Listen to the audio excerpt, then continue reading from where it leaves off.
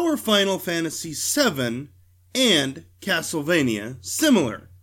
Well, the answer is we're talking about both on this episode of the Gaming and Chill podcast.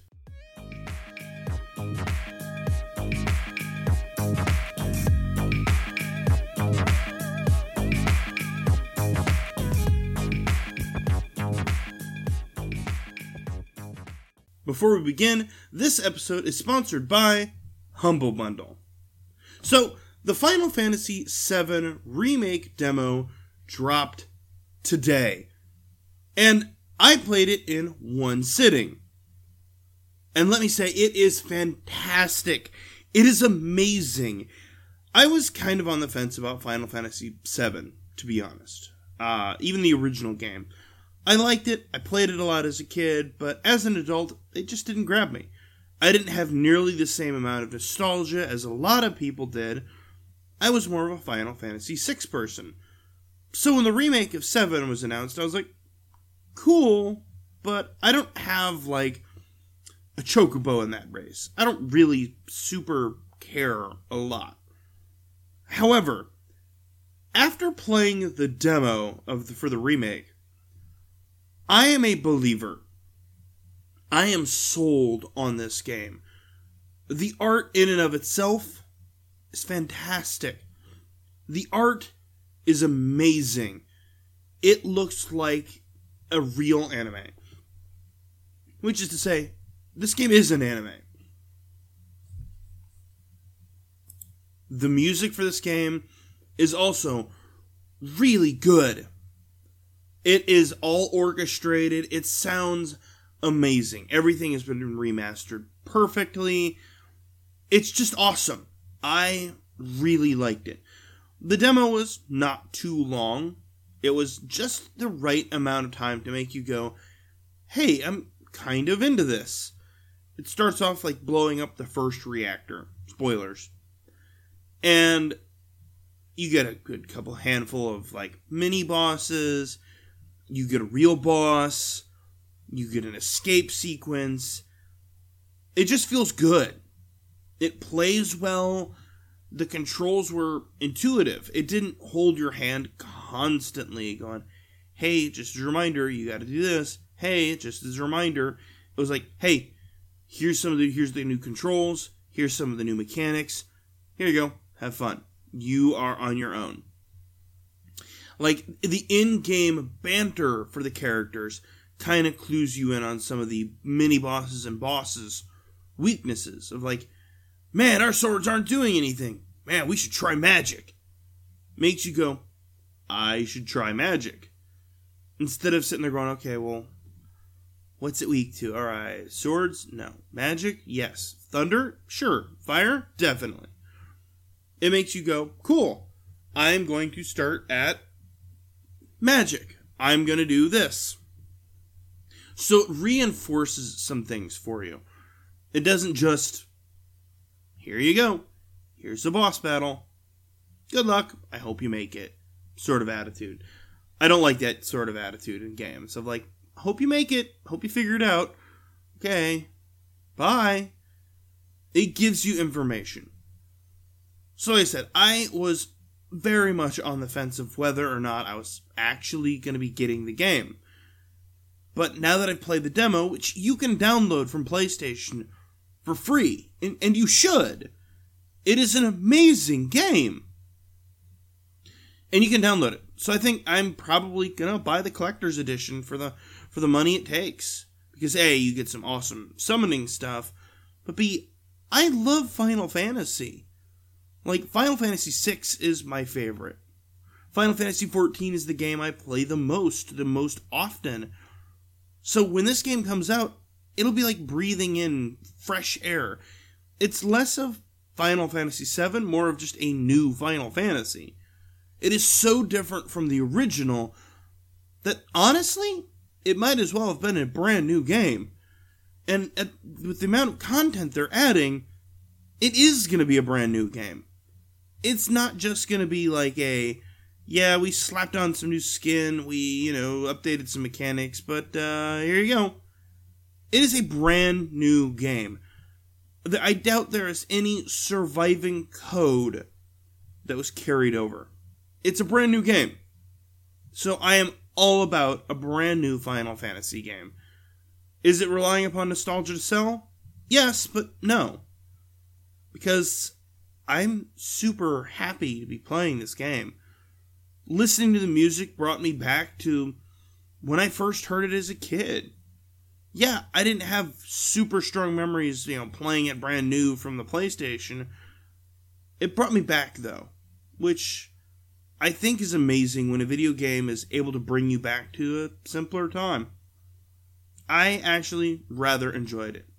So, if you are on the fence about picking up Final Fantasy VII when it comes out, go play the demo. Go play it right now. Go download it. Start the download right now.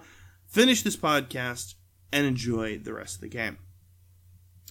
I highly recommend that you do that because I don't think that you're going to regret it at all. This episode of the Gaming and Chill podcast is brought to you by Humble Bundle.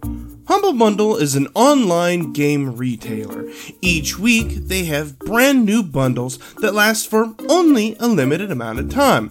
And with Humble Bundle Monthly, for a flat fee each month, you gain access to over $100 worth of games for only $13. A game I received was Soul Calibur 6, which normally retails at nearly $60. And I got it and several other highly rated games for the low price of $13.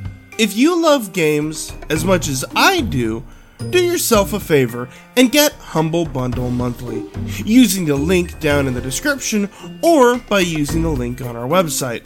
Not only will you be getting amazing games for yourself, you'll also be able to support the podcast. Back to the show. Switching gears to Castlevania. Castlevania Season 3 dropped on March 5th. Yesterday, as of day of recording. And it's pretty good. I like it. It's not as good as Season 2. But here's why. Here's my reason why. Season 3, spoiler alert, ends the same way Season 2 does. Person watching over a castle, going on fighting bad guys, and an ever sense of looming dread over the horizon. And characters being captive to other people. Is that groundbreaking? No. Is it good? Yes. Because there's a lot of things that happen during that time. A lot of things you go, ooh, that's going to happen. This is going to do this. And it does. And it feels good to be able to go, ooh, I called that. Ooh. There are only a couple of gripes I really do have with the season. And my biggest gripe, and weirdly enough, is the fact that it ends basically the same way Season 2 does. It feels like they were setting up for Season 4. Less than they were, doing a full story. It sets up some ideas that I think they're going to be executed on later, of like Dracula. If you've played any Castlevania game, you know he's constantly being brought back. So what's going to happen there? Saint Germain has been referenced, to say the least. And as you know, a time traveler in the Castlevania series. So, hey, what's going to happen with that? There's a lot of setup. Now we just need to see a lot more delivery. That's not a bad thing. It's just one of those like, okay, cool. There's a lot more violence in this season, which, if that's your thing, great. For me, it was a lot more action. Generally means a lot more action, which I like action. There was actual sex scenes in this show, in this season, which, while unnecessary, they were not wholeheartedly fan service, because it was used to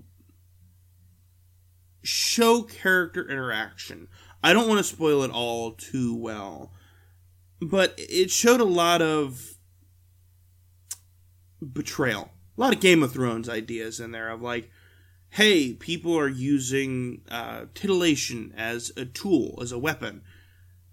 Now, some people might be like, I'm not going to watch it because of that. Give it a watch. The season as a whole is good. Like I said, I only have a couple gripes. I love Castlevania, though. So is that me looking at it with rose-colored glasses? Probably, absolutely, yes. But at the same time, I think it's unresponsible to say, it's terrible. I've seen some people online who are going, it's terrible. And I'm like, no, it's not. I enjoyed it. I never stopped and went, this is the samey. I enjoyed it. It was only looking at the whole season, I was like, it ended about the same as season 2. Everything inside wasn't the same, but it ended about the same season 2. Which is not bad. If you enjoy the ride along the show, the season, the season's good. You can go, okay, it doesn't stand alone, or it does. But if you enjoyed it, that's really all that matters. I personally really enjoyed it. Watching it, I was like, man, this is really good. I don't want it to end. I want this to happen. Or you're able to kind of see things coming down the lane. You're going, ooh, that's going to be awesome. And then it is. And you feel great. I really liked season 3, truthfully. Like I said, not as good as season 2. I mean, you can't beat bloody tears in the castle fight. But, there was a lot more action this season than anything else. So I think if you're a Castlevania fan, give it a watch. If you're an anime fan, give it a watch. If you're an action fan, give it a watch. And if you're in it for the titillation, give it a watch. There's no real reason why you shouldn't. We're kind of entering a period where a lot of shows are winding down, so you might as well give it a watch. That's actually where we're going to end it for the day. I know it was kind of a short podcast. It's really the demo for the remake. It was kind of short. It was like an hour long, so there's not a whole lot to say. I don't want to spoil a ton of it. I want you to give it a play. And Castlevania was good. I don't want to spoil a ton of it. It just came out this week. If you want a full review of the entire series, let us know. I'll be more than happy to come back and revisit Castlevania after the appropriate amount of time, so we're not spoiling it for anyone. I know a bunch of people who are watching it this upcoming weekend, so I don't want to spoil it for you there. So, until next time, have a good one.